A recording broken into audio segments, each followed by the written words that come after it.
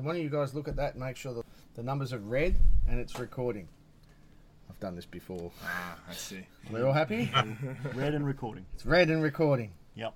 Welcome to Knife Making Down Under podcast with Mert and Kev.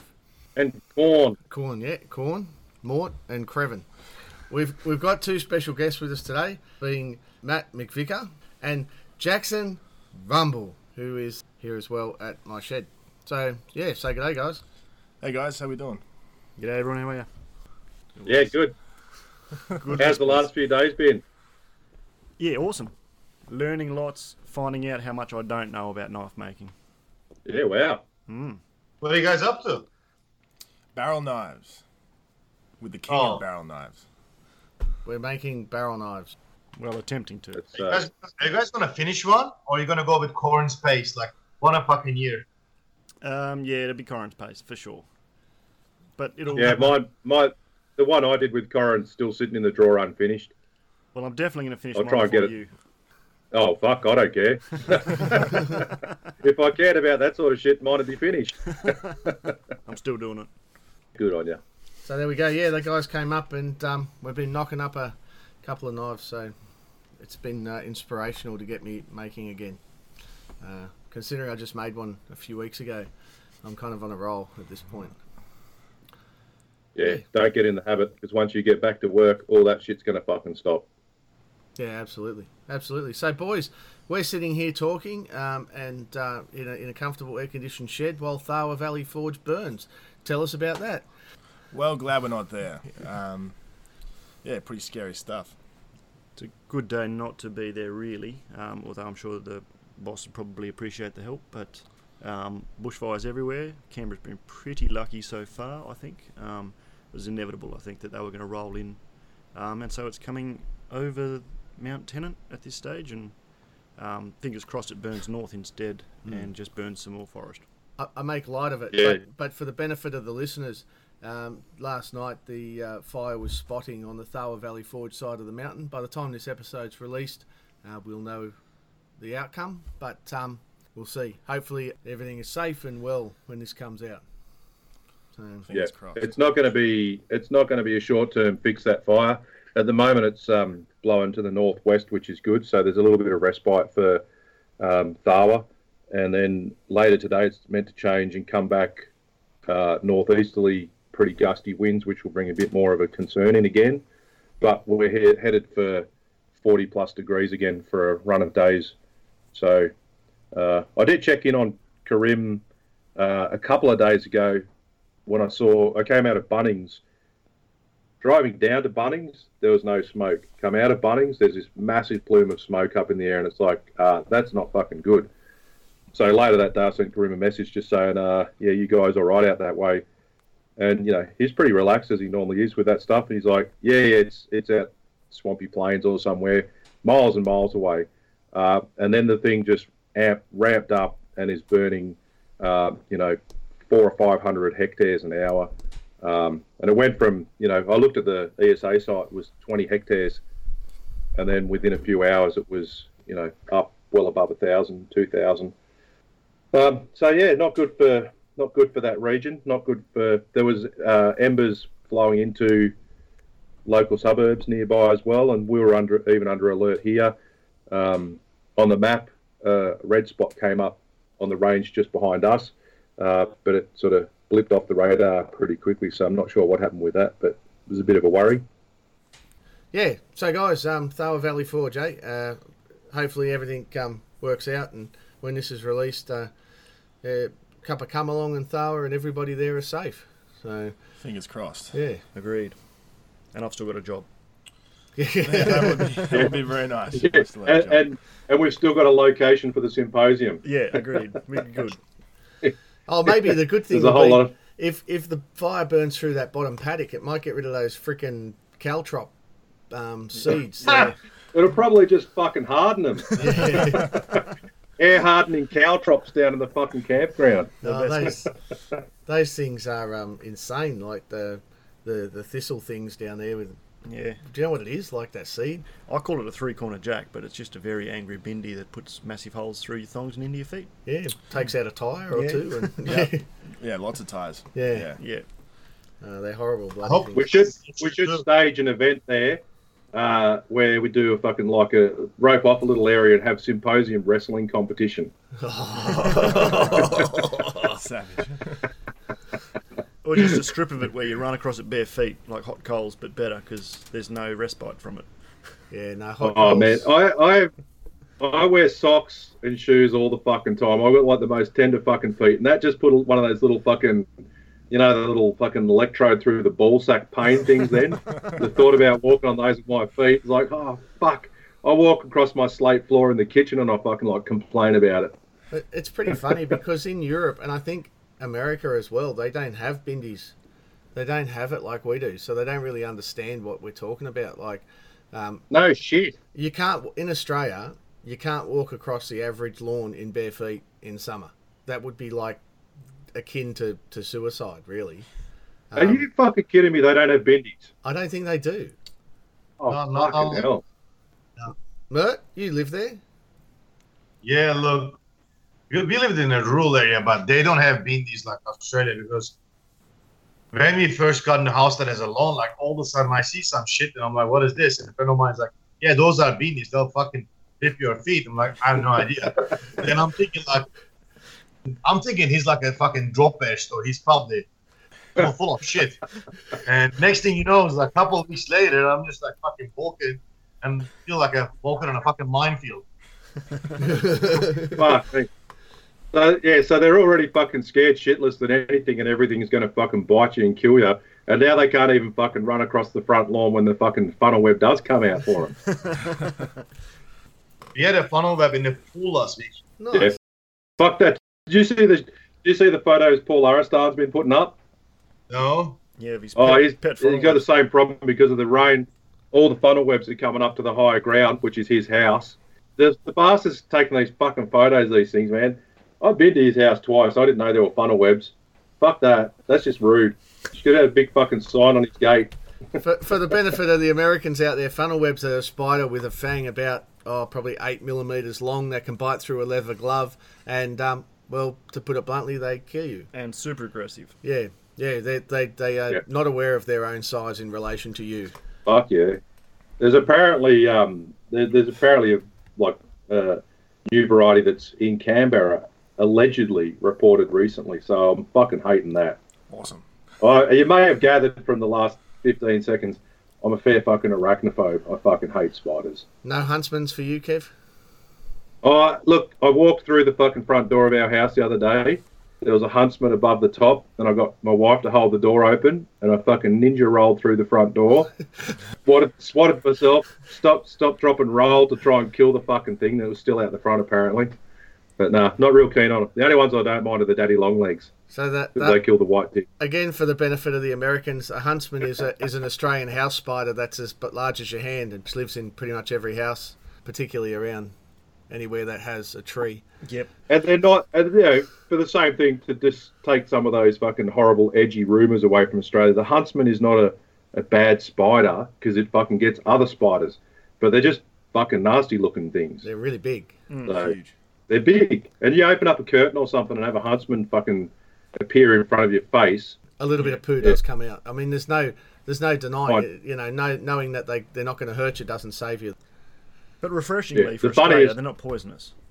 The funniest thing I've seen is we had a huntsman in our house, and the thing had 3 legs on one side, and 1 leg on the other side, and it was up in the corner of my house. And this is about the stage where I was trying to get brave and actually capture them and send them outside. I went to grab this thing, and it just spiraled as it ran because it had an unbalanced amount of legs. The fucking thing was just doing twirly whirls across my wall, and I'm running after it with a plastic container, screaming, trying to get it. And then, yeah, my wife was having a good laugh because she likes my phobia. So you just basically bully the disabled spider. Nothing new there, mate. Nothing new there. If you hate it, bully it. So anyway, boys, is there anything been happening on social media this week? I've been on a self-imposed ban, so we've got to cover that. Is there anything happening on there? Well, I haven't been doing too much social media because I've been engaged in demolishing my front yard, trying to finally get it looking reasonable. So I haven't been on social media a lot. How about you, mate? You seen anything of interest? In terms of nut making, not much. Yeah. Pretty much the usual. Schwabsy sent me a message which I presume has something to do with the Knife Talk podcast and him starting a war between them and us. So go Schwabsy. All power to you. We've got to now write a song. And I don't really know how I feel about that, but it might start something like Roses are red, violets are blue, your podcast's no good, but we love you anyway. Them's fighting words. I was going to say, I'm already in relationship repair with me mate Jeff Bader. Well, he's not my friend, so I don't have to worry. I don't think he's ever going to be your friend. Well, that's because I'm an arsehole, so what do you want? Oh, yeah, well, so are we. Something weird there. I mean, after all, Mert gave him a kangaroo scrotum for a fucking gift. He's probably there fondling it now and thinking of you, Mert. Thinking of Schwabsy. Yeah. So, actually, I've got to admit that the song that Craig wrote was fucking funny, and I kept. I'm pretty sure he did it on purpose, but he was referring to the flock, and I kept waiting for the rhyming word such as cock, but it never came because he was like he'd always go into something else. I'm like, you sneaky bugger. Yeah, I thought it. Yeah, I don't know. Profanity just wasn't there. That it lacked something, didn't it? Yeah, that's because they eat too many cucumber sandwiches and drink too many cups of tea over in the old motherland. I reckon you're right. They don't like swearing. Yeah. Fuck that. So, Mert, if you're writing a song, you've got a fair challenge, and I just want to now put in the caveat: I've got nothing to fucking do with Mert's song. And I'm putting in a caveat that if it's funny, it was my idea. If it's funny, we helped. If it's shit, you're on your own. No pressure. Roses are red, sky is blue. We can sing songs, but Foxy's the best. Oh God. Whatever you say, I don't know. If it's any, hey, are you going to play guitar like you did that time you were on the live feed? I need a few beers, man, to be able to. You do, and some more of that aniseed fucking liqueur that you guys drink. You guys drink. Wow. Fucking wow. Wow. What are you saying, Kev? Wow. What do you mean, you guys? That's not What like do you mean, I'm calling. you people? It's not like I'm calling him a. It's not like I'm calling him a disabled huntsman spider and fucking picking on him. All right. So let's get into the interview. Let's get into the meat of it. Matt, where are you from, mate? In Australia. I was born in the Northern Territory and in Tennant Creek, which is not a place to visit, so don't go there. And then grew up in Alice Springs, which is bang in the middle. So for the benefit of all the Americans, is that a place to visit? When you talk about the outback, that's like you couldn't really get further outback without. No, well, it's in the middle, so you go either way and you're getting close to an edge again. And there's fucking nothing anywhere near it. No, except for Ayers Rock, and that's nearby, but that's 400 kilometres away. Yeah. And the nearest town is Tennant Creek, where I was born, and that's 500 kilometres away.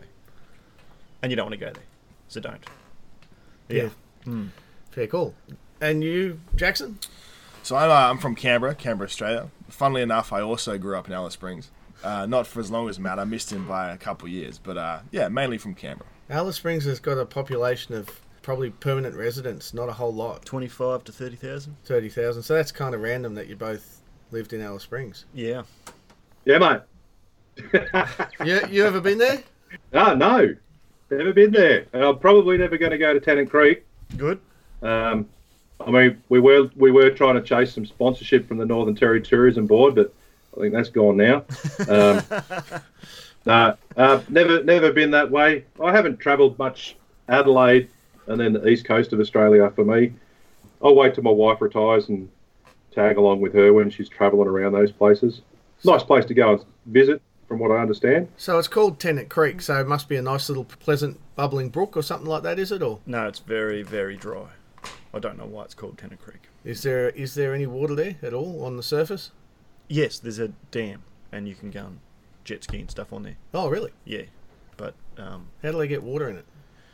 It's a good question. Well, the artesian basin, is underneath it, so I don't know if that's got something to do with it. But there's a lot of water there. You just got to dig. It's funny that you said the artisan basin because everyone says artesian supplies. Yeah, there you go. Well, that was Just on my funny mind. that it goes the other way. Yeah. From the fucking belt, sandpaper springing from the earth. So, growing up out there, you play with knives a lot. How were knives involved in your childhood? Well, yeah, it's country. It's the outback, if you want to call it that. So lots of outdoor stuff. There's not a lot to do in Alice as a kid, except for be outdoors. Especially growing up, like the TV was 2 channels, ABC and something else boring. So it was that classic childhood of get on your bike and go away until dinner time. And I always had like a pocket knife. They were never good ones, but they were always had a pocket knife. Never really needed it for anything. It was that kid thing, you whittle sticks and make bow and arrows and shoot stuff. And awesomely, the Army Surplus store, which had a big sign that said no knives to people under 18. I went in there when I was young enough to ask what a K-knife was. He was very amused and then proceeded to sell me a knife. So I used to get all my knives from the outdoor store. Nice. Which is now closed, so I can tell you that story.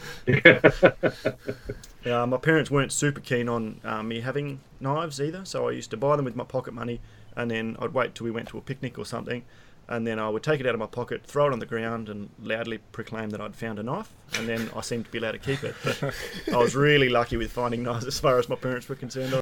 You're like the fucking knife whisperer. Yeah, like, oh, there's another knife sitting on the ground that looks brand new. Oh, I guess I can keep it. So I'm sure they saw straight through my game, but they let me do it. So I always had little pocket knives. Yeah, so I guess not much to do with knives and Alice, but after we moved back to Canberra, we started going to the coast a lot, and Dad and I would go fishing all the time. So obviously you need a knife when you go fishing for doing whatever you got to do, and I started filleting the fish and started needing sharper and sharper knives, much to my dad's he wasn't happy about it. He always kept cutting himself. So yeah, fishing is mainly where I started knives. And that's down on the south coast there. So you were going down to Bateman's Bay or something? Yeah, down near Bateman's Bay. Yeah, nice, which is all burned out now. So yeah, respect to everyone down there. Do you think the cutting of your dad's hands and stuff was less to do with the sharp knives and more to do with the user of the knife? 100%, yeah. 100%. He's always asking for a knife, and I've yet to give him one because he can't be trusted. Nah. Give him a fucking a wooden butter knife. Damascus button knife. Yeah. He'll probably fucking get... Doing that, he'll probably get splinters in his hand and blame you for that too. Oh, there's no way I can win this one. That's for sure. Nah. Give up now. Too much effort. Very good. So, what got you into knife... Jackson, this one's for you. What got you into knife making? Well, I did a course. Did a course at Thar Valley Forge. My mum actually got it for I think it was my 18th birthday, and always done metalwork and woodwork through school, but never really thought of making a knife. And did a course with, I think you were on it actually, Kev. You were one of the instructors. You and Karim. I believe I was. I think you were, yeah. And it's sort of snowballed from there, I guess. Got bitten by the bug and just kept going. Yeah, it fucking happens. What about you, Matt? It's a fairly similar story, and I think I did a course at Thar Valley Forge as well, and I think that you and Kareem were instructing on it. Yeah, probably. Yeah. But yeah, I did it as a bit of a hobby at that time. I was looking around in Canberra for things to do, saw that course and thought that'll be cool, but I better go and get everything I need first. So I spent a year getting everything I needed, which is how I met Corin as well. I was on forums and came up to one of his hammer-ins to make a forge. Actually, the forge video on YouTube on my channel, Corin Kayaka, was either your forge. Yeah, it's mine. It's yours. Yeah, which I still got. So yeah, that forge I'm making in that video was Matt, and then Matt filmed it with Pierre, if I remember correctly. Yeah, I strut around in there a little bit, looking handsome. Yeah. So, that's going back a ways. Were you into comedy before knife making? Absolutely. Was it like 6 years ago, 5 years ago? 2012 or 2013? I think it was 2012. That video. Yeah, So 2012. Yeah. You started making knives in 2012. How did it go from making knives and being a hobbyist, obviously when you first start, to now being a full-time maker? For me, at least, like I said, I had all the gear, so I sort of hit the ground running after doing the course at Tharwa and just started making, and my knives, I guess, improved as I went along. At least I hope they did. And an opportunity came up. I'd looking to transition out of what I was doing, and Kareem was expanding Tharwa Valley Forge and said, "Do you want to come and work for me?" So that was that. I did that maybe bit over 2 years ago, and have been working there full time now since then. And what sort of knives have you mainly been working on? Like my personal stuff, or for Tharwa? For Tharwa, we do lots of kitchen knives, but I did a series of daggers for the Australian War Memorial, replica daggers. Did 17 of them. That was a cool project where we used parts from a boat called the MV Crite, which was used in Operation Jaywick, which there's videos and cool history about. It's basically the inception of Australian commandos and special forces in Australia, but they gave us parts of this boat that couldn't be restored, and we made, we started off making 300 miniature letter opener versions of these daggers for the 70th anniversary for the War Memorial, and we had leftovers and they wanted some full-size ones, so I made another 17 full-size of these daggers called an Australian Army Stiletto, where I used all the parts from the crate, which were mild steel or low carbon, so I made canister Damascus out of them and then put a carbon steel core in it, and then turned up the handles from the timber from the crate. So and those daggers would have been similar to the ones carried by the commandos that did the mission? Yeah, so we had the original patent drawings, and I was referencing them for a while, and then realised that they were the Mazak handles, which they came with Mazak and timber. What's Mazak? It's cast steel. Oh, yeah, sure. It's just a proprietary. It's like a white metal. Yeah. Yeah. And then looking at the schematics, I could see that the timber just wasn't going to work with the dimensions. So we actually made an appointment with the War Memorial, and they let us go and sit in some room with white gloves on and measure some originals. So they had 4 original Australian Army stilettos out, and we took the dimensions from them. So they had the Mazak and the timber ones. So we took all the dimensions from them, and also the sheaths. They had some of those, and then made them as accurately as we could, which was kind of interesting because wartime effort, they weren't all that interested in fit and finish, so they were actually pretty rough. So we were spending an awful amount of time trying to get them, fitted up to a standard, but also trying to keep them as accurate as possible. So I just sort of had to. So being pretty rough, they'd be right up your alley. Yeah, like I nailed it. Yeah. He based it off his beard. He based the rough look off his beard. It was glorious, is what you're saying. I love it. Yeah. I love it. What about Jacko? So I did my course back in 2013, and at that time I was doing seasonal work in the States, so I was coming sort of 6 months here, 6 months there, and I kept making knives in my spare time. And I came back, I think it was in 2016, I came back and Kareem called me out of the forge and said, "You want a job?" And I said, "Well, absolutely, yeah, let's do it." So I started off as a contractor, and I was basically a grind monkey. I was grinding all day. So I got kind of good at it, I like to think, by the end of it. And sort of from there, I transitioned from doing production work to teaching classes and running the shop down there with various projects we were doing. And I would say my job now is more so on the teaching side rather than the making side at Tharwa Valley Forge. But definitely a full-time gig, Very good. that's for sure. How do you enjoy the teaching, mate? It's good. Look, I'm not gonna lie, it's difficult sometimes, but it really makes you think about your processes, because when you start trying to explain how to do something, you think about how you're doing it and why you're doing it, which is very interesting because you get lots of different people with different ways of learning, be it visually or talking about it. So you got to kind of tailor how you interact with these people to get the message across. Very good. You ever had anyone, and this is not a reflection of the workplace or anything else, have you ever had anyone that you've just wanted to just say, "Fuck off, mate, you're fucked"? We've been surprisingly good. We get a lot of people through, but yeah, there's definitely a couple where they'll say, "Oh, cool, I'll be back soon." I'll be like, "I really hope you don't." But I would say, the vast majority of people are really quite good. Yeah. And I guess It's a funny thing. You'd get that as well, where, at the end of the day, different personalities come through, but they're paying money to have an experience, so it's our job not just to teach people to make knives, but to make sure that they get that experience that they're after. If we, they're a personality that we made it not get along with normally, that's irrelevant. Our job is to, give them their value for money. So sometimes you just grin and bear it. It's Oh, easier because it's a beginner class, but it's also harder because you have no idea you don't know what kind of dexterity they have in their hands, what kind of skill they have in working with tools and all that. So it's easy because they have no idea. They don't have any bad habits, but it's hard because you have no idea what they're going to do. Yeah, exactly. I had someone the other day whose first power tool they used was a power hammer. So, I mean, trial by fire, right? Nothing can possibly go wrong with Not that. at all. And it was fine. It was totally fine. But, I mean, what a way to start power tools, huh? So how would you describe your style, Jackson? What sort of knives do you make? These days, it's pretty much all integral knives. I've over the last sort of year and a half, I've really pushed my forging integrals to what I think is new levels for me anyway, and mainly Bowies and fighters would be my style at the moment. Definitely some kitchen knives in the mix, but Bowies and fighters are really where it's at for me. And you recently submitted some knives for the ABS. I did, yeah. So last year I tested for my Journeyman Smith, which was a lot of work. I definitely didn't realize how much work would be when I first set out, but sort of eight months of solid work later, I tested in at Blade Show and was successful. So that was really cool. Yeah, and so Yeah, you were nice. successful. So- You're a little bit more than successful. Yeah, fucking humble rumble. Here we go. Humble fucking Yeah. humble. Yeah. I did all right. They were okay.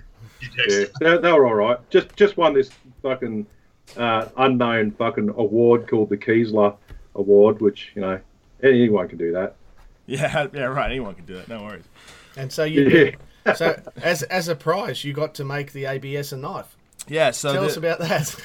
So I spent the last 2 months making a knife to be auctioned off by the ABS next year at Blade, and I went a little overboard, safe to say. I spent about 2 months making this integral keyhole dagger, which was an absolute nightmare. Absolute nightmare. A lot of different processes. Pretty much every time I had to do something, I had to change my processes because it wouldn't fit in the machine or it just wasn't going to work out. So it was a big learning curve. Are there pictures of that out there? Or? Yeah, so if you look at my Instagram, Rumble Knives, you should see a couple pictures of that dagger. Hopefully it's going to get professionally photographed in the States pretty soon too. So I heard that you had a bit of an issue hand sanding it. There's a few facets on it. I think there was 47 or 49 facets on it that all had to be hand finished before etching. So they're all done with paper, or how do you not wash the lines out? It's pretty difficult. I get it as close as I can. I mean, this is how I do all my finishing work. I get it as close as I can on the machines, which usually ends up being somewhere around 320 to 400 grit. Yep. And then from there, you've got to make a multitude of sanding sticks and jigs and things like that to, as best you can, dress up those facets.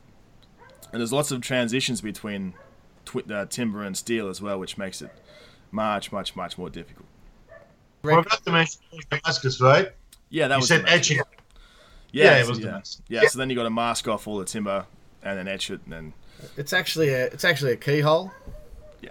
And really something special. So definitely jump onto Rumble Knives and so Rumble_knives on Instagram and check out that dagger that took 2 months to make. That I guess you weren't making an income during that time hardly, and gave it away for free. you gave it away for free. So anytime you're ready, Jackson, I'll take one as well. Just putting it out there. Can I have a name on the list for a free one? No, seriously. I remember when I came over to Tharwa that time to pick up, I think it was the Glowforge or something, and it was still in the very rough stages. I think you'd put in the rough bevels and it was all flat, so you hadn't done any of the shaping of the keyhole or anything. But I remember walking into that front room and just the look on your face when you turned to me, it spoke 1,000 words about fucking where your head was at with it. And like, as you said, through the process of just like, okay, I've just done that. Now, how the fuck am I doing this next step? That's it. I think that was late in the day too, and I had absolutely had enough. It was late in the day. Absolutely had enough of that day. But I can say, like, fuck, when I saw that and it was in its rough stages, man, like, your fucking like level of innovation at the moment is truly up there in like some of the best stuff I've seen. And thanks, man. You're definitely world class. And man, I see some experienced makers do some fucking cool stuff, as everyone does. But some of the things you're doing is just bloody mind blowing, and it's good to see. The most interesting thing is the reason we call him Jackson Rumble is He posts one picture, doesn't care about it. Like, oh, yeah, I made a knife. There's one picture. Done. If I made a knife like that, the integral keyhole dagger with the Turkish twist, mosaic and shit, I would have posted like 200 pictures. Or you see other makers like, You just did 200 fucking pictures with your Woots fucking kitchen knife, mate. You'd have done 1,000 pictures with that dagger. okay. What's that, Matt? Sorry, I missed that. I think he said, fuck off, Kev. No, he would have said, fuck you, Kev. Fuck you, Kev. So, getting back to the basics. So, you guys, we normally ask people what their first tools were when they started. So, I guess you guys actually started in courses. So, you would have started at Thawa. You would have started on Radius Masters and Noob Grinders. Radius Masters, yeah. Yeah. Back then, yeah. Back then. And at my place, back then it was Radius Masters. Radius Masters, oh yeah. Yeah. Yep. But what did you use to make your first knives you did yourself? Did you have the gear? So you said you spent some time tooling up, Matt. Yeah, so I spent a year prior. I built my forge here, as we spoke about. I bought, bits and pieces. There was randomly a guy in Canberra selling anvils, Yeah, I remember you. cast Yeah. steel anvils. Yeah, so I bought one of them, which was like $550 for a 75 kilo anvil plus this stupid big vise and hammers and whatnot. So I had that, and then it was, I think, the week before I did the course. Another guy off the forums, RSLT, Russell. Yeah, I remember Russell. He'd upgraded to a Radius Master, and he had a homemade 72-inch grinder, and he gave it to me. And so a week before I started making knives, I was given this grinder, and his only sort of caveat was, when you upgrade, give it to someone else, which I did in the end. Yeah, so I was lucky, and it was right at that time when I guess I was on Australian Blade forums, and it was really community-based at that stage, and there was a lot of generosity and really willing people. So yeah, I just was given this thing and hit the ground running, which was convenient for me. They were fun times those days, They weren't were, yeah. Exciting. The industry was just starting to, it was going from sort of 30 makers in Australia to 3,000 in 3 years sort of thing. With access to all of the bits and pieces you want. Yeah, from not even being able to get anything, really. Yeah. Yeah. And Jackson, how about you? Did you start making at home, or did you keep going at the forge? I did, yeah. So I came back from the course and thought, right, this is what I'm doing from now on, making knives. And I probably commandeered my dad's workshop, which didn't consist of much. I think it was an angle grinder and a timber belt sander. So I jerry-rigged it, which was absolutely so dangerous. I had it clamped up in a vise with a cable tie on the trigger, grinding away with this wood belt sander, which was terrible, absolutely terrible. But I made a couple of knives on it for about a year, and then I actually bought Kev's old grinder, which was a single speed 2x72, and promptly ground my finger off the very first time I did that with a new belt. And I've still got that grinder actually. That's and once I started working at Thawa Valley Forge, I started doing work out there because we have all the tools out there, and it made more sense. Yeah, sure. I mean, it's everything on tap, isn't there? Mm-hmm. If you can find it. Exactly. Yeah. Yeah. The That's the students hard haven't part, broken yeah. it. That's Yeah. it. What's the favourite knife that you've made in your process? What's the one that you've sort of come out at the end of it and thought, fuck yeah, this is the best? For me, it was one of my JS set, which is probably, it's pretty understated, I think. It was a wide false ivory handled Hunter, integral Hunter. And for some reason, that knife just worked out. It went nicely in the process, and no one's happy, 100% happy with their knives when they come out, but this one was probably the closest I've gotten to being perfectly happy with a knife. And when you say false ivory, is that like... It was ivory micarta. So ivory not, micarta, yeah, yeah, not false nice. ivory. Yeah, no, that's all right. It's all right. Just curious, because there's lots of different white ones. It's pretty difficult to work the white handle materials. It sucked. It was terrible because I had black G10 liners under it, and fuck. I remember calling Sean McIntyre almost in tears, being like, "How do I finish this? Like, I cannot get it clean. It just kept clogging up with grit from the belts or the paper or the G10." And he told me to hand finish it underwater, which was kind of a surprising thing, but it worked really nicely. Once you get it to say, 1500 grit, and you can start putting wax or something like that to fill the pores, it's fine. Yeah, right. It's just fine. You just got to get it to that point. Yeah. For finishing a knife underwater is not something I would have considered, but Sean's full of shit like that. I was down there for 2 days last week, as listeners might remember. I was on my way, and I spent 2 days just absorbing fucking so many tips, and just hearing the way Sean does it, which is different to the way most people seem to do it. He doesn't use flux when he welds. He's got a very defined process, and the outcomes are so superior to and I believe, Jackson, you've been doing it the same way. Yeah, I mean, Sean's been a very big inspiration and teacher to me, so I do a lot of things the ways he's showed me. Yeah. So you know how when you weld up Damascus and you get those ghost lines between the like mosaic and so forth, Kev and Mert and everyone out there. Yep. So Sean's process, basically, he doesn't get that. He just gets perfect welds every time, and it's you know, I guess it comes from a lifetime of giving a fuck about getting perfection. Yeah. Yeah. I mean, that's what you can put it down to. He Yeah. really cares. Yeah. Yeah, a lot of shit going in the bin. Yeah. Yeah, no doubt at all. And then, speaking of shit going in the bin, tell us about your recent Damascus making experiences, Jackson. Oy. It was a long week last week, I can tell you that. I was starting a project and had to make some Damascus for it. Not particularly difficult patterns. It was going to be a very large twist to start with, and I just could not get the fucking thing to stick. Could not. You know, same process that I've been using for years, and it just wasn't working. I couldn't figure out what it is. So again, I called Sean almost in tears. And what we've come to the conclusion of, because we don't use flux, well, this is what we think anyway. We don't use flux when we do our weld. We do dry welding. We think that the forge may be contaminated with some kind of zinc, maybe from some galvanizing or something like that. Because really everything else in the process hasn't changed. Everything else has been pretty solid. So we're going to do some testing. We might reline the forge. We'll see how we go. It just makes me feel better that someone at your level fucks up as well. It's not just me.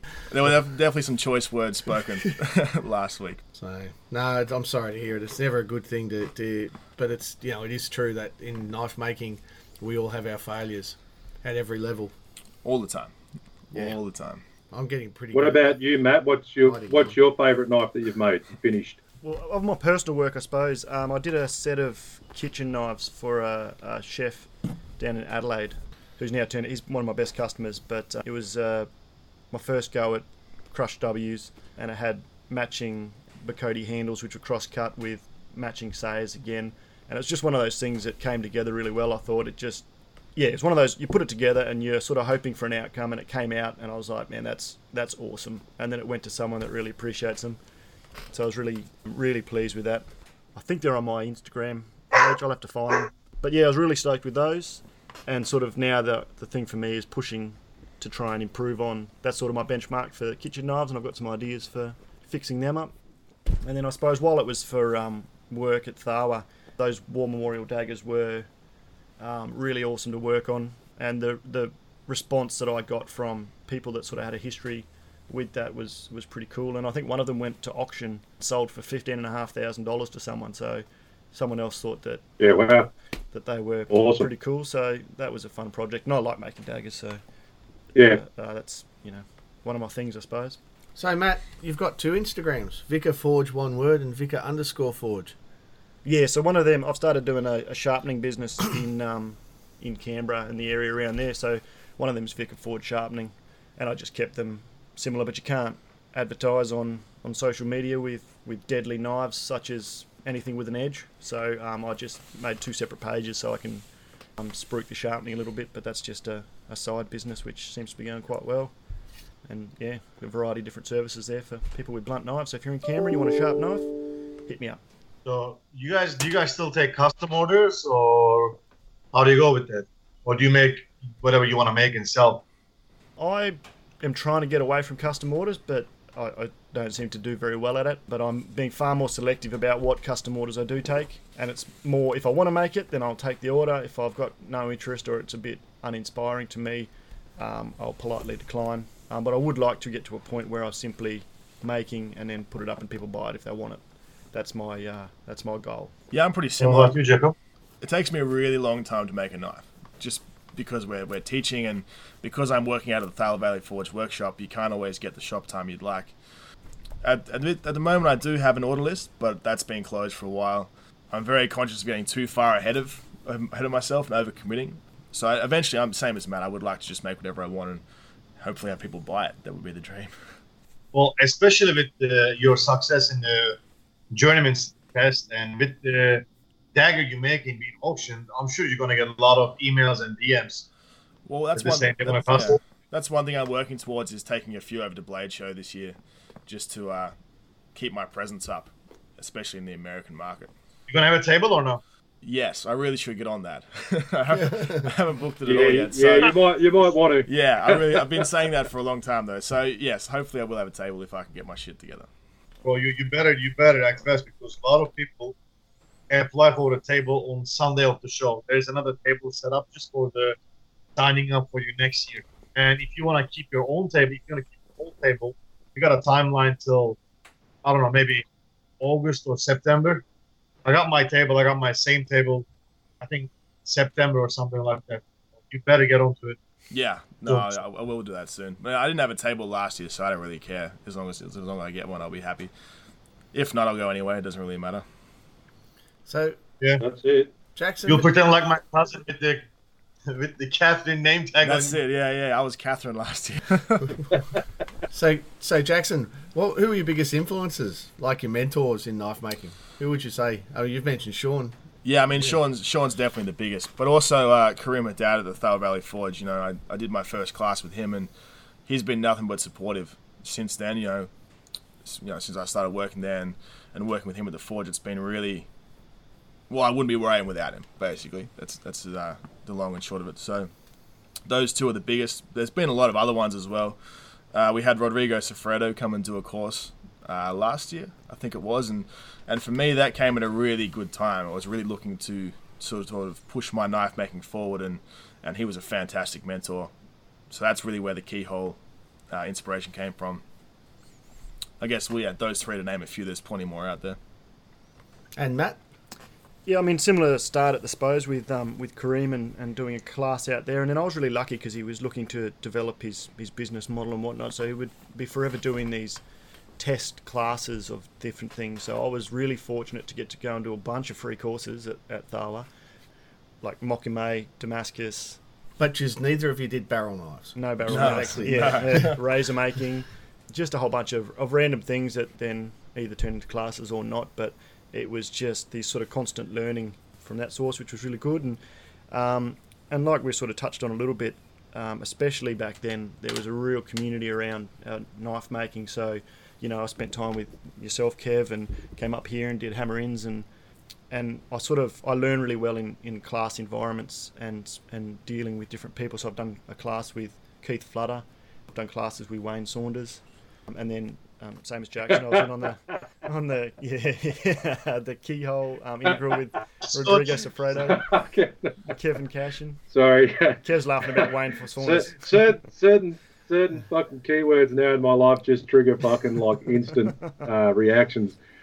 Let's go onto that fucking course with Wayne Saunders for a minute, or the one that we did at least. Fuck, that was funny. Tomahawk Matt and I went up to do a tomahawk course with Wayne, and we fucking spent near on 9 hours in the car together. It was loose. It was fucking very loose. And we came up with a plan that we were going to use our tomahawks to take caravan mirrors off on the way home if they bothered us. We didn't, but that was our plan. Yeah. And we fucking argued and talked shit. And we pulled up at Wayne's workshop, and we're still arguing and talking shit into his workshop. And I think Wayne just fucking looked at us and shook his head and was like, "What the fuck have I done?" And then when we went fishing, and Wayne took his partner along, we went fishing out in the little canals around where he is, and yeah, it was really good. Actually, catched a nice lot of fish, and yeah, Wayne's missus pipes up. She goes, "Oh, I should have done this a long time ago." And I'm like, "Oh yeah, why is that?" And she goes, "The first time you two have shut your fucking mouths." I was trying to been here. I think I was sleeping in a swag in the garage because there was a bit of floor space there, and Kev was in the spare room, and I woke up to Kev standing in the doorway, looming over me with this shit-eating grin on his face. Turns around, drops his guts, walks out, and I thought that is not the way to start a day, but it's the way that day started. So thank you, Kev. Yeah, and then I go to get my coffee off the counter, And I look down at my copy before I pick it up, and there's like a shimmer of movement on the surface. And I look at McVicker, who's got this trying to be innocent look on his face, but failing miserably. And then I pick it up, and was it salt or sugar? I think it was I can't sugar. remember. I think he loaded up. I went to the toilet, and he's loaded up my coffee cup with about 18 fucking sugars. You told him it was sugar, did you? It must have been coming out as the last spoon went in, because there was just a little tiny ripple on the surface. Because I trust people like Matt Holy and Solely. I didn't question it at all. And then when Matt went to have a shower, I snuck into his room or in the shed and picked up his water bottle and filled it with about 10 teaspoons of sugar. And it was raw sugar, so the colour of the water changed, and I was like, oh, fuck. Trying to shake it up and dilute the sugar out. And yeah, just a whole weekend of just fucking Shenanigans. funny fucking stuff going on. Oh, yeah, that was a crack up. Wayne eventually warmed up to it and joined in. Took him a while. Yeah. But he, Yeah, we keep threatening to go back there. yes, needs to be done. That's funny. So you guys are pretty present in the Australian knife show scene. Which shows do you generally travel to in a standard sort of year, if you've got time, obviously? Well, definitely Canberra, seeing as it's running our work. But Melbourne and Sydney, for me, are the only ones that I've been to so far. I would like to go to Perth and Brisbane. But as I said, it takes me too long to make any knives. So I think last time I went to Sydney show, I had 2. And that was a lot of work to get there. So it's difficult to make enough stock for a show, as everyone finds. Yeah, I'm much the same. So Canberra, obviously, Sydney and Melbourne have been the shows I've attended.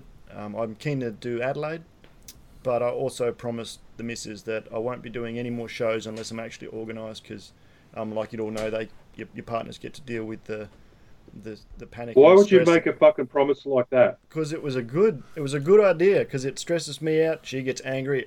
She doesn't like me when she's angry, which makes me sad. So I make promises like that so that I'm not disliked anymore, which is a good idea, I think. Everybody can learn something. Yeah, but you've got to hold those promises, and we all know when it comes to a show, as Mert was talking to me yesterday, it fucking never happens like that. Well, I went to the Sydney show with one half-finished knife. So I True. So I don't mind. So what happened was I was talking to Kev yesterday. We talked last week, and I had 8 knives ready the week before the show. This shit never happens. I'm like, yeah, man, I'm set. But what happened was last week, one of the shipments I sent to US got lost. Officially got lost, and I had to replace the knives I sent to the retailer. So out of the 8 knives, 4 of them I had to send away just to replace them. And now all of a sudden, I'm down to 4 knives. I got 1 week left for the show, for the first show. Now I'm stressing out. Yesterday I was in the shed all day. Fucking cut myself in a few places. Yeah, never say like, yeah, I'm looking. Never say like, yeah, I'm organized. I'll be organized. No, you're not. Never. Don't even think about it. It's an inspirational speech. Thank you. Yeah. So what happened, mate? You lost a few knives in the post. Yeah, so what happened was I was sending knives to US, and this was just a week before Christmas. And I don't like sending stuff before Christmas. I had like a cutoff date, and I send it, and it's like on the 18th. I'm like, man, I hope this will make it. And you keep checking the tracking. It says left Sydney. Nothing else for like a week, 2 weeks, 3 weeks, and the guy's pressing me saying like, hey man, I haven't received the knives. What's up? I called the post office. They're like, the knives left, package left Australia, but there's no record of being accepted by the customs or going through the customs. So I think it was the Christmas rush, and somebody who scanned the knives and who scanned the package realized there were knives in there, and it was gone. Yeah, right. So no insurance? I had insurance, but it was I must have thought it was only one knife. I only insured it for one knife worth. But there was 5 knives in there. Oh. So it's if I lost the knife, it was I'm like, yeah, shit. It was 5 knives. So at least 2 weeks worth of income. Yeah, it stings. Yeah. That sucks. So were you using the postal service or a courier company? Postal service. Have you considered a courier company for stuff like that? I have an account with the DHL. I use DHL, but it's twice more expensive, and they classify me as a rural area, and only way for me to use DHL is local pickup. And if I send the knife to the US, it's $100 to $150 with insurance. So, if you're sending 5 knives, though, surely that makes some economical sense when you lose 2 weeks' wages. Yeah. I'm just putting it out there, mate. I'm not telling you how to do your business. I'm just... I think he's telling you how to suck eggs, man. That's painful, man. No, it's a shit of a thing. Sorry But to hear let's just go there for a second, though, because plenty of people fucking send knives both within Australia and overseas. What have you ever had to claim through insurance? Twice. How fucking difficult is it? You know how difficult it is? I had to go to my local post office, which is like a lovely old couple. I ended up getting the email address of one of the top high up on the, I think it was a CEO. I ended up going direct to CEO saying, you guys are your employees fucked it up. Okay, that's how I sold it. It took months. Okay, so I'm probably gonna call them again because they were asking. I know the package was issued for $1,000. We need to see that it was actually $1,000 worth of shit. So I ended up sending screenshots of the retailer. We agreed upon a price, his PayPal receipt, and the actual address going to that guy and all that. So I'm still waiting to hear back from him. Yeah, fuck. Yeah. It's a tough gig. I mean, there's that fucking butt-clenching fucking moment every time you hand that It parcel over. It is. Like, rule 1, don't send over the Christmas time. If it's to allow yourself a cutoff time and insure for the full value of it. If somebody says, hey, the customs are bad here, if you claim it this much, I have to pay customs. Like, look, man, the knife is this much, I have to insure for this much. And if you say, like, I don't want it, you don't want to pay for it, if this shit gets lost, I have no responsibility. That's the bottom line. You better insure it, or if it gets lost, it's not my fucking problem. I make the knives. I send it to the third person to ship it, and it is what it is. Yeah, fair enough.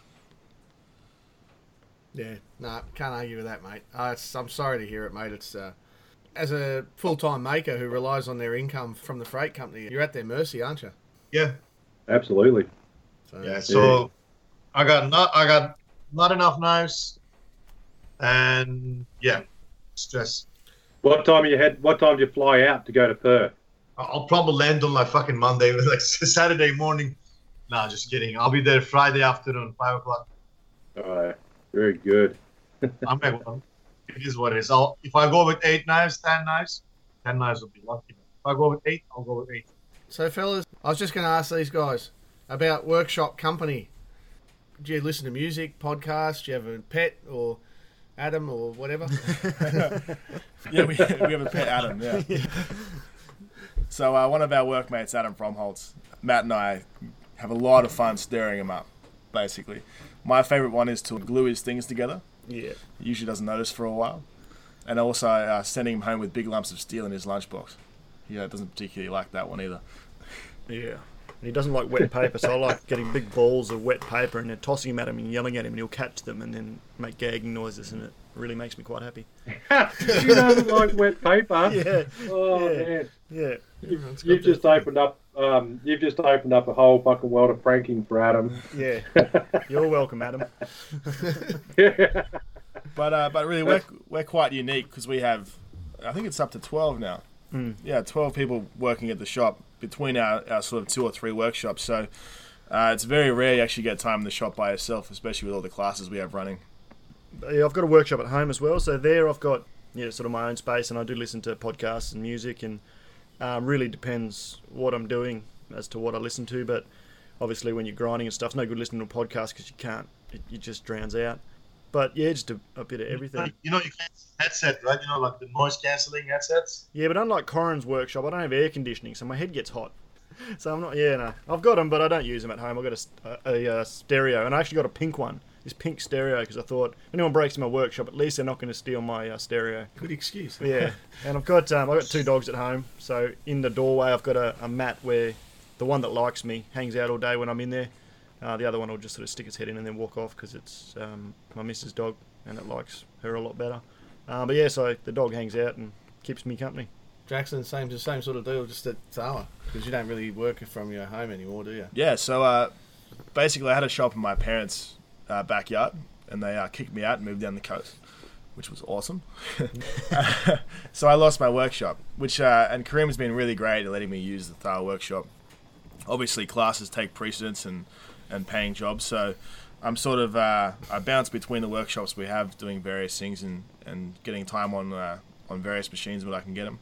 But yeah, same thing as Matt. Depending on what I'm doing, usually it's music where I don't have to pay too much attention. I was trying to show Kev a minute ago an injury by sticking my finger up at him, but I don't think he saw it. I've actually smashed the end off my finger, which is a funny story in itself. But what's the best injuries you guys have had making knives?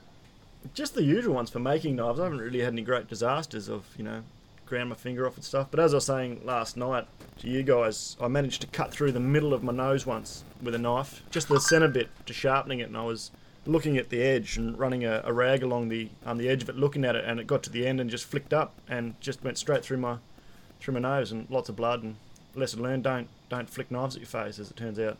That was probably my best one. I was glad, because if it had been a centimetre higher, it would have gone through all three of my bits of nose, and then I would have had a crooked nose and been less glorious. So, small blessings. I've also been very lucky injury-wise. Can't say I've had anything too major apart from losing lots of skin to grinders at various points in time. What's the pet peeve of your guys in knife making? What's the one thing that you guys see in knife making and can't stand it? Like, it might be a trend, it might be a future, it might be a common mistake. I've got two. Ricassos that extend down to the heel of the knife drives me insane. Like, don't put them there. That's where you cut stuff. I'm talking about like cleavers and things, like where you actually want to use that bit of the blade. I mean, there's certain knives with that sort of application. Fine, Like but there's a Wusthof sort of thing. Wustofs, yeah, and you see people making cleavers, which seem to be trendy at the moment, and they'll have the same thing, that Ricasso or heel, full thickness of the steel. That drives me mental. You can't use that for anything, and it makes sharpening a pain in the ass. It's just not functional. So that irritates me as far as knife making goes. And I guess another one which drives me mental is people that ask for advice or feedback or critiques and then give you excuses or argue with you. Doesn't matter who you're talking to. If you've asked for that, Is that what we call an asshole? Is that what we call an asshole? Yeah. That's an asshole. Asshole. Right. Well, that drives me mental. My advice is, it doesn't matter whether you agree with it or not. Just say thank you, and either take it on board or don't. But don't argue. You asked for it. You got it. Bad luck. I love actually reading. You're on more groups than I fucking care to be on Facebook, but I see your posts come up, and you're right though, Matt. You give fucking black and white advice, which we know from trial and error and experience is generally pretty fucking correct and go by the book. And I love seeing it when people... I actually love... It's a fucking pet hate of mine too, but I love seeing it particularly when people throw it back in your face, because you get this fucking little thing going with your responses. And I can picture your face and your tone of voice when you're typing shit out to them. But yeah, it's exactly that. I had one of those occasions where someone asked a question. It was pretty basic, and I responded, and they came back with something else, and I'm like, well, okay, but this is what you want to do. And then in the end, it was about 8 responses, because I did it under Kevin Slattery. About 8 responses later, the guy goes, oh, fuck, you're Kev's Forge. Oh, thanks for giving me the advice. And you're like, fuck, okay. So it only took until it dawned onto you that, not using my fucking just actual name, that I was giving you sincere advice. Yeah. And it was on a beginner's type. It was on a beginner's type page, and it was a beginner's question, and it was a pretty straightforward answer. And in the end, I was the same as you. I'm like, take it or leave it. Yeah. There's the answer. Fucking do what you will. Mm. And yeah. What about you, Jackson? What are your pet hates in it, or Oh, you got anything that? very much the same. One more thing I would add to that is people giving advice they have no idea about. I can't understand why people feel the need to give advice when they have literally no experience or any idea about what they're talking about. But they've seen it on YouTube, Jackson. Oh, well, they're clearly experts then. I think people shouldn't have any shame in saying, I actually have no idea about that, but I would like to learn. I can't understand it. And I think it gets... it just causes so many people problems, because if you ask for advice and they give you advice that's clearly wrong, and then you continue using that advice and it's also going to be wrong. It's a pretty deadly cycle that it's quite easy to fix if people just don't talk shit. You see so much stuff being parroted over and over. It's one of my pet peeves too. And on Bushcraft Oz, back in my early days on there, everyone was going on about the importance of fire in bushcraft, and I was like, well, in Australia, it's like the lowest of the fucking importances. And so it's the same sort of thing. Though people ask advice, and we see it all the time where people comment, and you look at their Facebook page, they've clearly never made a knife, they clearly don't know, and when you pull them up on it, they take it as a personal affront because they saw it on some channel on YouTube that they respect. Well, all power to you, but if you haven't done it, don't say anything. Well, the shitty thing is, Gordon, the shitty part of that is that kind of attitude and the abundance of those guys drives the more experienced makers off. So like all of a sudden you see those guys not giving recommendations, you don't see them anymore, and all of a sudden like you get the page full of guys that never made it, but constantly videos of, oh look, this guys are making axe out of a railroad track. Oh, this guys are making kitchen knife out of a welding stick. And you see all of them, and constantly people praising, oh, awesome job. I saw it. I saw it on Australian Blade forums when a guy came on there with the handle SPF or SDF. And he started giving advice on Damascus. And people were not fucking listening to him until they realised it was Steve Filicetti, like the inventor of Mosaic Damascus, the undisputed, the guy that started it all sort of thing. So, and so you've got to be careful too, because you don't know who people are on social media. You really don't. Yeah. So, yeah. Anyway. So, guys, if you could give aspiring knife makers a piece of advice, what would that be? Someone just starting out. I would say learn from as many different people as you possibly can. Face to face is better. If you can take classes, that's fantastic. But having taken quite a few classes myself and worked with a bunch of different makers, I've yet to come away from an experience like that without learning something. Whether it be a little trick here or a massive game changer, you can always learn something. And you take all these bits of information and you develop yourself as a maker. So learn from as many people as you can. They're even sucking my brain, Kev. Yeah. Even if it's just saying, I'll never do that ever again. That's something that's well worth learning. Yeah. Matt? You don't need, and this is advice that I certainly didn't take, and I don't regret it, but you don't need every tool to start with. Hey, come on. Yeah, come on, boy. You're in my shop now. They're nice, but if you want to make knives, get yourself a good grinder. Don't buy a cheap grinder and a cheap drill and a cheap everything. Buy once, cry once, but get yourself a good grinder. You can make lots and lots of knives, and then you can develop from there. What do you want to do next? I want to forge. Cool, get a forge. Get an anvil. Start building on it, but build from quality, and don't feel that you have to have, you look at people's workshops and they've got tools everywhere. I've got lots of tools, and then I come here and I've got mad shit envy, but you don't need all of them to make knives. So start small, but start with quality, and then build up from there. That's my advice. Good advice. So my advice is don't use a lathe while you're drinking. Corin glued his shoe to the floor. And then before you were wearing shoes in the workshop? Thongs. I had thongs. They were thongs. On the lathe, you get the little bits of metal up your feet, so I had to wear thongs. But the night before, 3 nights before, I was just quietly drinking away, and it got into my head that Sean had shown me this little jig, and I was like, fuck, I need to make one of those. And I was probably 4 beers in, and then I started, and I was doing pretty good, having a few more, and then I got to parting off a large piece of brass, which was about 1.5 inches in diameter, and my little parting tool didn't cut the mustard. So I had 2 options. I could use the quick change spanner to undo the nut, lift out the small parting tool, put the large one in and do it up again, or grab a hacksaw, turn the lathe on and try and cut the rest of it off with a hacksaw. And that seemed like a good idea. It really did seem like a good idea at the time, but when it went wrong, it didn't so much.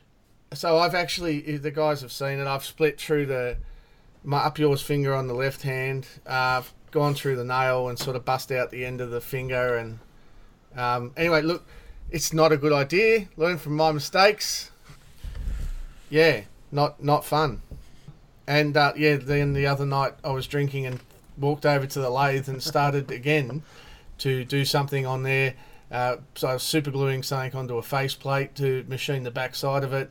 I was pissed and I stuck my foot to the floor, and then I decided I'd learned a lesson the other night. So I walked away. I was very proud of myself, and the boys probably were happy they didn't have to clean up. Yeah. And there was that pause as well where you'd glued your thong to the ground and you were still looking at the lathe like, I can do this. And then you could see you sort of winding back. That's a good thing. I turned it off and walked away. So there you go. Yeah. With only one thong. Splot clip, splot clip, splot clip. But yeah, I did have thongs on because lathe work and no shoes is a pain in the ass. Oh, pain in the feet, actually. Digging the little bits out. Anyway, there we go. Yeah. Keep going. We got some quick fire questions, don't we? What's the most underrated tool that you have? Like everybody says that my favorite tool is grinder, but what's the most useful and underrated tool that you have? Oh, definitely my die filer. Yeah. If you haven't got one, get one. Jackson, you've got a die filer? I also have a die filer, and it is unbelievable. I have a die filer. Do you We're got actually Fucking team orders. die filer. team die filer, where the eye matters. We know, and having seen videos, we all know why you like your die filers, because it's easy to glue a big throbbing dildo on them. Hey, look, Yeah. they're a very versatile machine. What can I say? Actually, It's the sort of machine that could bring a tear to the eye. That is on my Facebook page if you want to see it. It's delightful. I understand that dildo's gone off to a better home, fellas. We don't need to give too much away there, but No, it's been forwarded with kind regards. Sharing the love. So I bet you no one will be scanning that and keeping that from the mail, that's for sure. Matt rang me about 6 months ago and messaged me and said, "Do you know anyone selling a die filer?" And I said, "No, but I want one." No, So you said if I don't know, but if I see it first, it's mine, that's right. which displeased me. So And then within about 24 hours, Matt sent me a message saying, "I guess I saw it first." And he was the proud owner of a die filer. But then after he'd listened to me cry for a while, he sent me a link to another one, which I bought. And then Humble Rumble saw ours and obviously the dildo and thought he's got to have one too. So yeah. That's it. Yeah, I couldn't let Matt win that one. yeah. So if you're interested in die filers, we've got a group on Facebook called die Die filers. Filers. Dildo die filers. Die filers and sawing machines. Die filers and dildos. Yeah, die filers and dildos. It's on there. That's the secret subgroup. Yeah. And tip for young Yeah, you got to players. pay subscription. You got to pay a subscription fee to that one. Yes. Yeah. I know. I've already signed up for a year. Yeah. You're a platinum member. Platinum member. So what's the hardest thing you still find to source in knife making, other than everything I sell? Japanese blue steel. Yeah, I'm working on that. We've had a conversation. We'll do something there. Yeah. I used to sell it. I had some for a while. Yeah, I bought some. Yeah. Have you got some, Mert? Do you use blue steel? If I brought in a bunch of it, would you want some? Some. Yeah, you have some. Righto, fair enough. I sold him some. Oh, really? Anyway, there's some conversations maybe to be had there, fellas. Yeah. Yeah. But yeah, I'm looking to bring that in. But most of the time, like Matt's been in pretty much every bulk buy I ever ran from 2012 on. From steel, grinders, belts. Strap-ons. I actually was in one of Matt's bulk buys. Bought Yeah. a... Strap-on grinder. Go ahead. Sorry? Strap-on surface grinder attachment. Strap-on surface grinder attachment. That's right. We got the first two. Yep. Yeah. Matt was in that one. Say like strap. Goes with the die filer. Yeah, it goes to the die filer, mate. You're just jealous, Mert. You know, Huh? nothing wrong with a bit No, of pegging not- between friends. Anyway, so what's your preferred grinds? What's your favourite grinds? S-grinds at the moment. I'm enjoying working out how to do them well, or trying to do them well. I guess mine mainly for bowies is a flat grind into an apple seed edge. So a flat grind into a slight convex on the edge. Yeah, right, nice. 48 or 72 inch belts, which is best? 72. I also like 72s. You like 72s. Fair enough. Is there any read? I like 14-inch hollow grinds. Yeah, right, you can't do it on a 48 inch belt. Fair call. Preferred handle materials? Timber. Timber for sure. Yep. I'm a timber slut. Yeah. I don't think- Preferred timber? Or Boy. anything sexy. Oh, look at the face. If Oi. people could see these guys' faces, holy shit. I mean, it's always a toss-up. I mean, Gidgey's pretty hard to go by. I think Gidgey at the moment would be my favourite. And I've been getting into sort of the South American woods that I can get a hold of. Yeah, Cocobolo and Bacote and things like that. All the stuff that's banned now. But it's already in Australia, so it's okay. Oh, it's okay. Yeah, it's existing stock. Yeah, that's fine. Yeah. And it's in my drawer. Unless you know someone who has a good access. Yeah. Wink, wink. Can you ship knives with that now? If it has a handle with it on it? Yeah, I think if it's already a product, it's fine. I haven't had to ship any overseas yet, so if I get any orders for it overseas, I'll have to look into it. No, fair enough. Preferred steel? High carbon, so I can make Damascus. Yeah, same for me. High carbon. Nice. And your preferred mix of high What carbon? what high carbon? Yeah. What's your favourite? Yeah. Well, I make a lot of 1075. Outside of Damascus. Oh, outside of Damascus, blue. W2 for sure. Yeah. And Cool. Preferred heat treat. So heat treating wise, Adam and I built a vertical gas forge, which has been really, really good. It has a really nice atmosphere, and we can control it usually within about 2 degrees Celsius. So I do all my heat treating in that, including stainless in that. Yeah. Look at Mert. Yeah, I saw that face. Huh? See the fucking switch under his eyes. No, not like I know the vertical ones they built. I got no opposition. Like the dome fork, you're talking about like the 44-gallon ones with the It's not with quite the that forge. big. That Not quite that big. Which one? This one's half of a 45 kilo gas bottle. I was just referring to Mert's stance on heat treating stainless in a gas forge. Oh, yeah, I know that stance. yeah, so tell us about your stance, guys. You're heat treating stainless in a gas forge. So how do you do it? You don't use a normal forge. Okay, yeah, No. so it's absolutely not a normal forge, and we have 2 thermocouples in it, and look, we're holding within 1 or 2 degrees of what the recommended temperature is. For that period of... Yeah, for that I'm period of opposed to time. that. I'm not opposed to what you guys have, and I'm aware of it. What shits me is like the 9-kilo gas bombs. Yeah. Yeah, no way. Yeah, no way. Yeah, I'm on board with that. So we always caveat what we do in a gas forge by saying that it's got excellent atmosphere control, excellent temperature control, and we are conducting testing afterwards with proper Rockwell testing machines to confirm the results, snap tests, all that sort of stuff, to actually make sure that what we're chasing is what we're getting, and we do a lot of it. So there's been a lot of testing. It's not I got 3 or 4 knives done right, it works, or I got them hard because I scratched it with a file. It's these are coming out consistently at the temperatures that the hardnesses we want, according to the heat treating schedules and tempering cycles. So it works. Matt, there's a test. There's a test that's more valid than all the ones you listed. Yeah. It is called as you post a picture of the knife you made and say, my mate uses it, he loves it. He cut a heaps of shit with it. Yeah, that's the best one. The May test, fuck yeah. My mate, who's a chef, yeah. Yeah. Yeah. He chopped onions, he fucking loves it, mate. That's the test. One of the other questions we had was your favourite tool in the shop, but you've all had a little group hug over your die grinders, so we could just fucking pass that one over. It's a die filer, not a die grinder. Oh, die You filer. really defiled the name. Do your best. I really die-filed the name. All right. So that's a pretty fucking look at Nerd covered himself. We got to fucking live stream one of these things one day. People need to see the fucking looks that we give each other. It's funny as Definitely Mert wheels include the back off into start. the distance. So, is there a piece of equipment that you don't have access to that you would really love to get your hands on? Yes. I want a hydraulic press. I'm going to try and get one this year. A hydraulic press? Yeah. Forging press. Yeah, nice. For me, it would be engraving gear and learning how to use it as well. That's my next thing. Oh, fuck yeah. Well, talk to Bruce Barnett. I have been. Yes, I have been. Yeah. Yeah.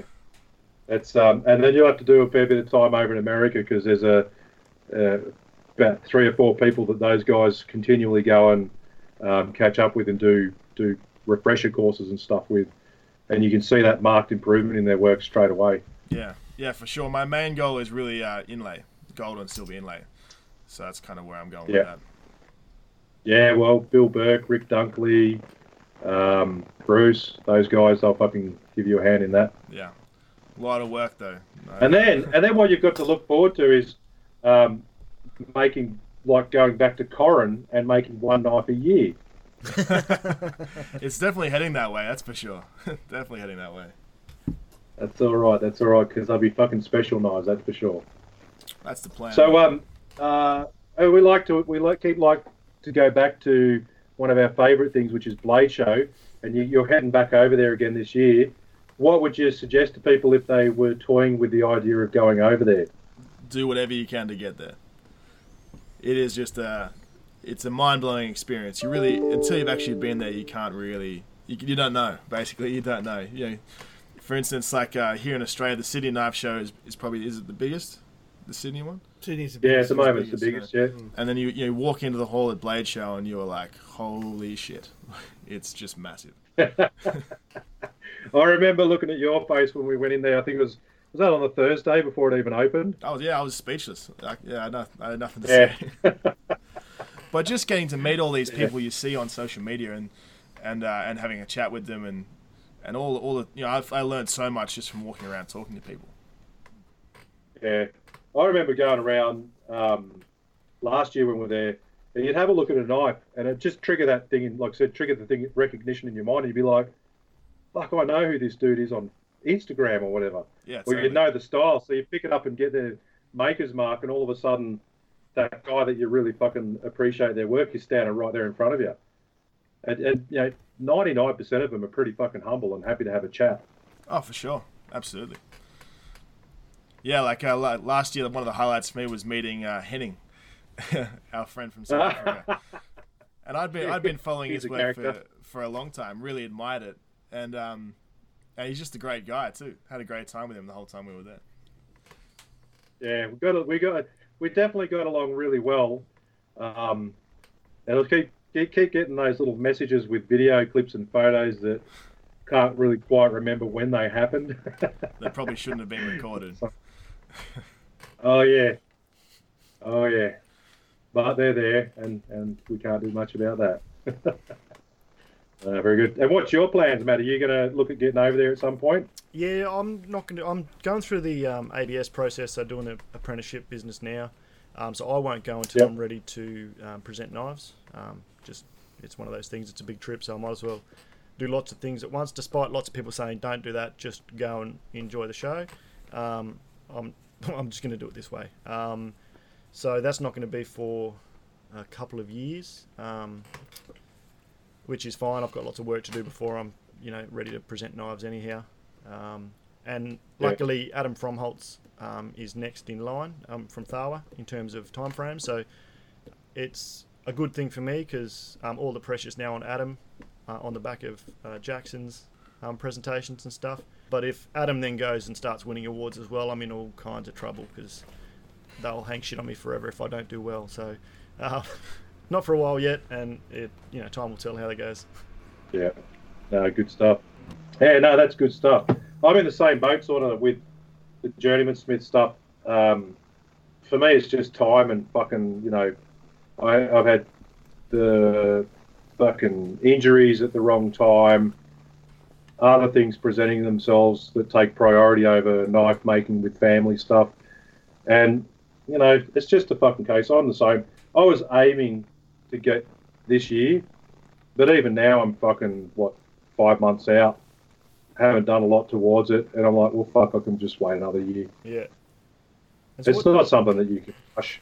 It fucking, and we're all in a similar sort of situation where when your permanent job is making knives and teaching, and then you've got to make an income from that, and then, me as a sole trader, where I that's it. I don't have a weekly allowance, a weekly pay packet come in, and then you've got to put a whole lot of shit on hold to make you know, the realistic thing is make 8 to 10 knives. Yeah.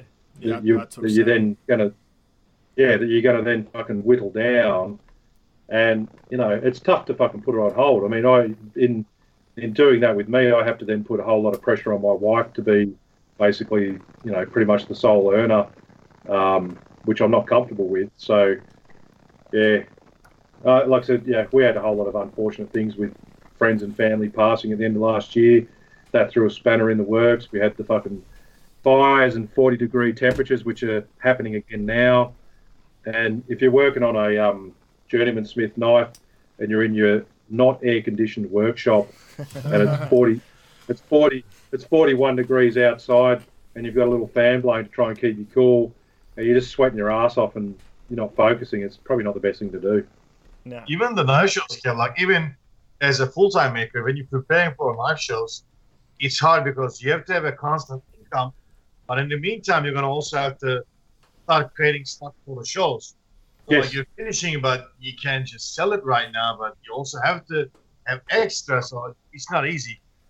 Yeah, and if I go to Blade Show, because I go over and stay over there and travel around with a few of the guys, I need to have stock.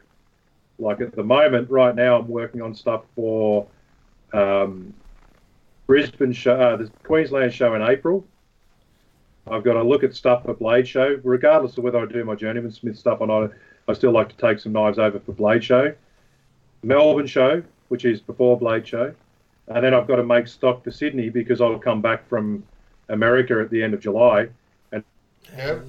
And Kev froze. And Kev's gone. Yeah, it was gone. Kev has left the building. I'm back. Oh, he's back. I'm back. Yeah, there we go. And Yeah, there was a connection. I was just saying, it's difficult. You've got to sort of forward plan 8 months worth of stock to get it done in 4 months. Yeah. I'm doing the Demo Steel and the Blade show together, so I'll be going away for 3 weeks. I'm doing 2 shows.